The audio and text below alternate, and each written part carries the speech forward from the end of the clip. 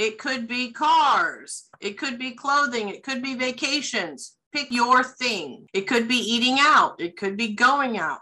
Realize that if you do more of your thing, you'll get to do less of other things. You cannot have the nicest car, the best vacation, the Instagram worthy vacation, right? You can't have the fanciest shoes, the fanciest food, and all that sort of stuff in most people's budgets. So you have to be able to sort of be honest with yourself and define that. Save and then spend. Hi, everyone. It's Marcy Bullock. Welcome back to Season 3 of Wolfpack Career Chats, the anchor season. A, ambition. N, networking. C, compassion. H, health, both mental and physical. O, organization. And R, resilient. Enjoy the pod.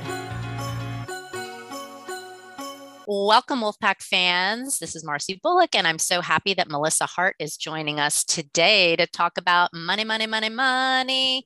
Hi, Melissa. Hello. Welcome to class. Would you start off today by telling a little bit about yourself and why I invited you to speak? Yes. So I actually started my career out in accounting, but I transitioned to finance and specifically personal finance over the last few years. And really, my goal is to help disseminate as much information as I can about personal finance, because I really think that it's essential and important for our college students and our economy as a whole. So that's sort of my job in a nutshell. And I love having you come because you're such an expert in this area and students enjoy your tips so much. So we'll jump right in with the first thought that you would like to offer to Wolfpack students, which is, what is your top tip for budgeting in your first job after graduation? You've worked hard, you got your offer, you accepted it, day one starts. Yeah, so my top tip actually is this is going to be really hard for everyone, but try to live like a college student still. Because that really sets the tone for, you can slowly let a little bit of the money out of the bag. But, if you live like a college student initially, you will be much better off with, paying down your debts, not incurring a lot more debts, because a lot of people, believe it or not, actually want to go to graduate school. And so if it's harder to go to graduate school, if you've got a car payment, a house payment, things like that can really take a big chunk out of your budget. So try to live like a college student in that first year. Oh man, you're taking all the air out of our tires here. But it's a good tip. It's a good tip because I know personally, I wish I would have done that. I've made a lot of mistakes along the way in my life as an adult, trying to have enough money for all the things I want. Have you made any mistakes, Melissa? And what did you learn from them? Well, yeah, I've made a handful of mistakes, probably more than a handful. But one that really comes to mind is that I am a car person. I love cars. Growing up, my parents actually restore old cars. They race cars, and I have always been a car person. So I actually found a car that I was absolutely in love with. And it was a 2-door little red sports car that I had to have. Now, the one thing that I had not factored into this decision was the fact that I was at the time 3 months pregnant. When I became 9 months pregnant, it was really, really hard to get in and out of that little red 2-door sports car. And then trying to put a car seat in the back, I thought I literally had to put my child in the trunk. So it wasn't quite that bad, but it seemed that way. So I had to trade in my little red sports car for a 4-door sedan car. And I drove that 4-door sedan car for a very long time, and it just hurt my heart. So, I need to get back to my little red sports car, but I haven't done it yet.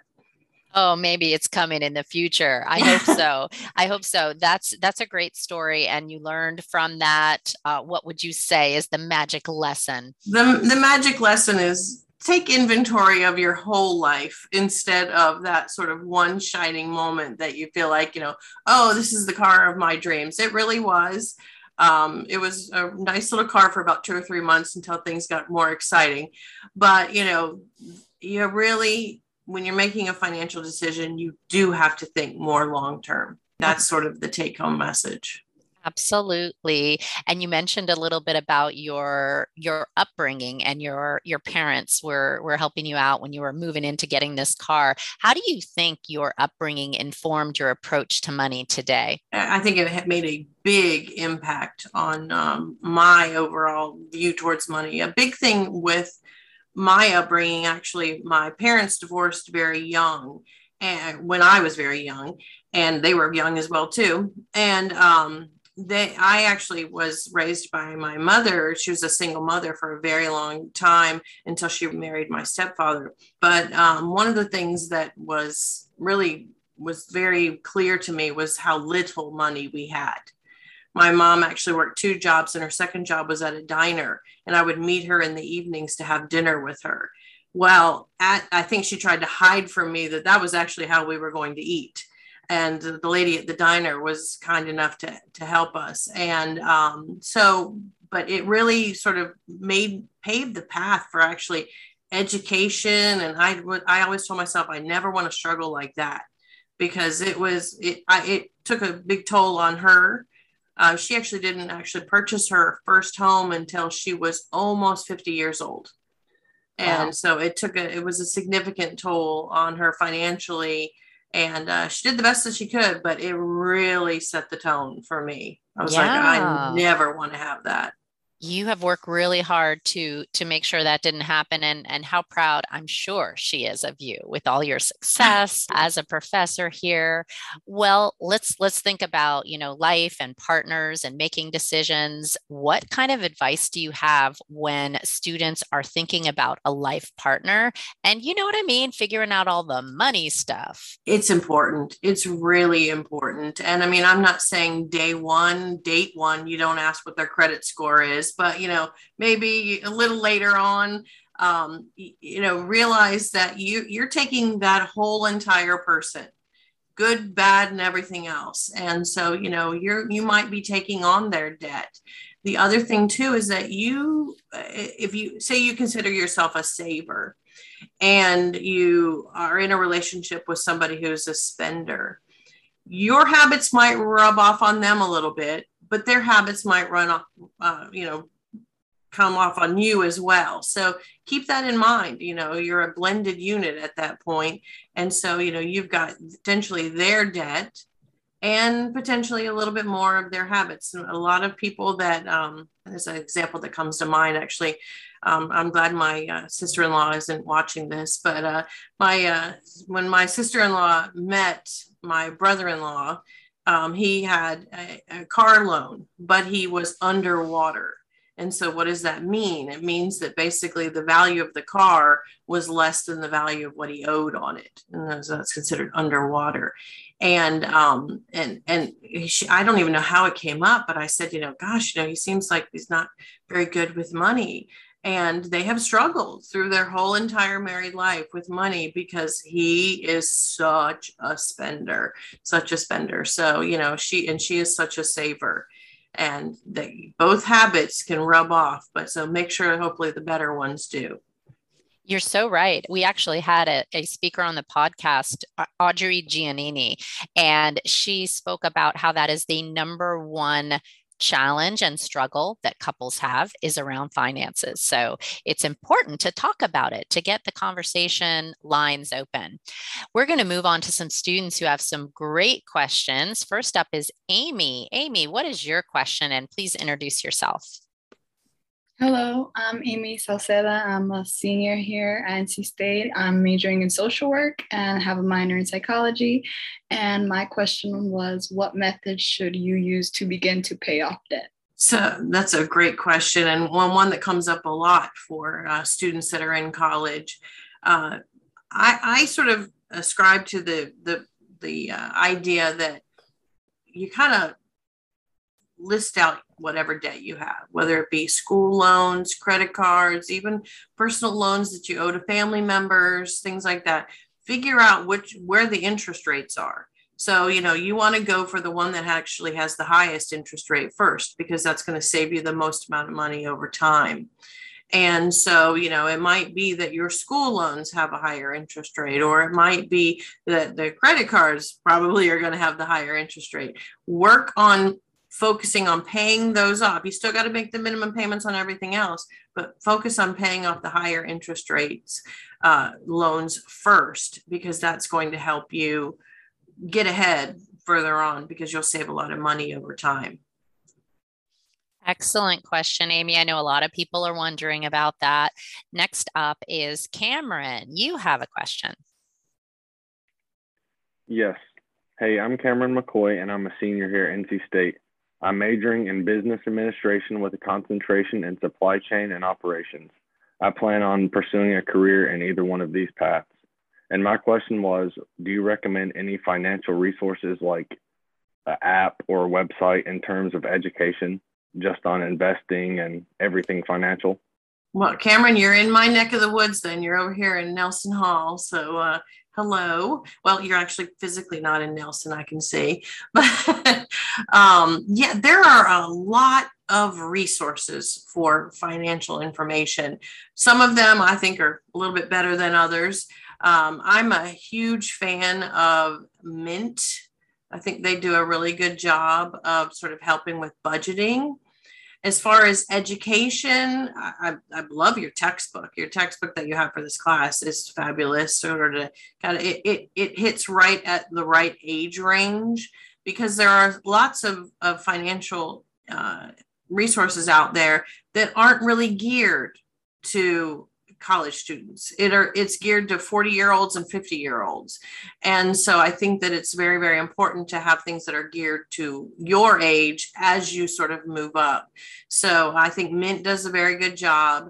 I also recommend there's a couple of investing apps that are very good. Charles Schwab is one of them. It's a very cheap investing app for the trades, but they also have a lot of educational components in them that you can learn about investing as well. Wonderful ideas. Thank you. Great question, William. And I love the Cameron goes by William or goes by Cameron. I love the idea that we're already thinking about apps and things that are really handy for us to use. And you mentioned the book we use in this class, which is the Beth Kobliner book. So we're getting a lot of really great information by taking USC 401. Gavin, you have a question all the way into the future. I love that you're thinking ahead. Yes. Hey, my name is Gavin Thomas, and I'm a business administration major with a concentration in finance. I'm actually taking your personal finance class right now, and I'm hoping to get into real estate investment. And my question was going with like Roth IRA and like what percentage of your like income should you consider putting in a Roth, just because like once you put it away, like you really can't touch it until you retire. So it is kind of like a risk there. Like if you do need the money, like it's going to be gone until you do retire. So that was my question really with that. Well, Gavin, that is actually something that you will come up to eventually when you depend in our course. We haven't gotten to retirement planning yet. So you're like, wait, what do I do about this retirement money?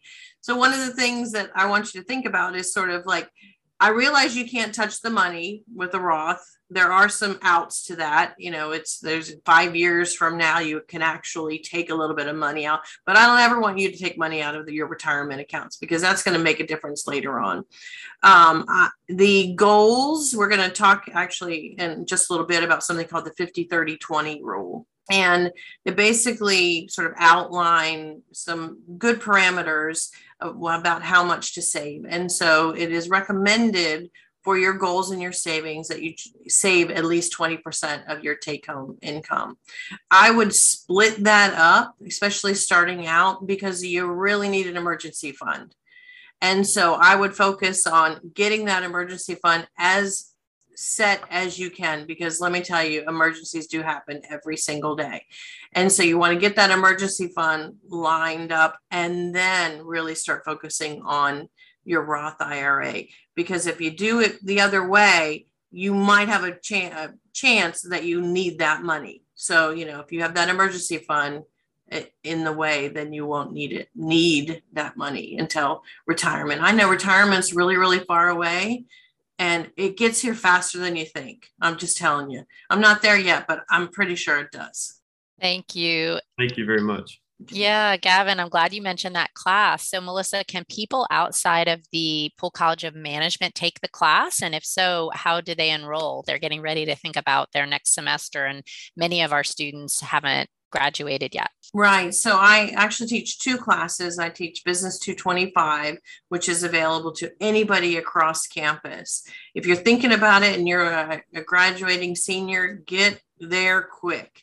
That one fills up, but I will tell you in the spring, we're actually going to offer 2 sections of 100 people each. So they have expanded it a little bit. So that's a good thing. I also teach another class that's Business 425. So it's BUS 225 and BUS 425. 425 is reserved for college management students, and that's more of I'll call it personal finance on steroids. We do investing, we do insurance, we do retirement planning, we do estate planning. And so yes, it's but the 225 is available to everyone. Very good. Very good classes. Next up is Grace D. I love, Grace, that you're already thinking about buying a home. Hi, my name is Grace Donor. I'm a senior at NC State. I'm currently majoring in communication with a concentration in public relations, but I don't really want to do anything with my major. I want to work in inside sales for a software company. But my question is, what is the best way to start preparing to purchase a home besides raising credit scores? So down payment, saving percentage of a paycheck, and kind of deciding how much house you can afford. And then also follow-up question, is it better to buy a home or rent? That's a lot. Well, we need to do a whole class on this, Grace. So let me see what I can give you in a nutshell. So we are in an unprecedented time for housing prices. In fact, I was just reading an article this morning in the Wall Street Journal that was talking about how house prices have exceeded the appraisal values in many markets, including the Raleigh area, lots of big markets, especially along the coast. And what that means is that you go and you want to buy a house and you're having to bid against other people. And so they say the price is $250,000 and you're like, oh, well, I really love this house. It had the best view, the greatest granite countertops I've ever seen, all this great things. And so people are bidding up to maybe $300,000 for that house. And then the appraisals are coming in and the appraisers are saying it's not worth $300,000. So you need to be aware of that, because what ends up happening is if you still want the house and say the appraisal did come in at that $250,000 and you offered $300,000, what they're saying is that if you accept that offer and go forward with it, you have to come up with an extra $50,000 right off the top. Most people, when they're buying a house, are not going to have $50,000 just sitting in the little coin jar. So, what I really think that at this moment, until things kind of start to calm down just a little bit, I think renting actually, it's rare that I'll say this, but renting is actually a little bit better just to see where the bubble's going to go, especially in the Raleigh market. Now, there are actually cities across the nation that are having a lot of people that are exiting, and they're offering, this is unbelievable to me, they're offering incentives for people to move there. Like, for example, I think it was Kansas City is offering $10,000 for anybody who wants to move there. And I'm like, okay, well, what a great opportunity. And if they're offering that incentive, that means those prices for those houses are going to be a little bit lower as well. So, but sort of adding to the question that Gavin had, I want you to do the emergency fund first, then look at your next savings goals, whether it be buying a car, buying a house, and then we're all of a sudden now at our Roth retirement. So, 20% is the recommended. If you've got a lot of goals in mind, you can always increase that percentage, but, never decrease below 20%, and always get that emergency fund in place, because it will save you, especially buying a house. The first house that I bought actually was a brand new house. And I never realized how expensive it was to put window coverings up until I had to literally like buy blinds for all of those windows. I walked in and was like, oh, this is bright and sunny and great. It's not so nice at 10 o'clock at night when everybody's looking at you and it's a fishbowl. So you got to like put all that stuff on those window coverings. Thank you. Thank you, Melissa. Great tips. We're at time. Oh my gosh, time went by so fast. Class, let's give a big thank you to Melissa Hart. Thank you, everyone. Thank you. Thank you. Thank you. Thank you.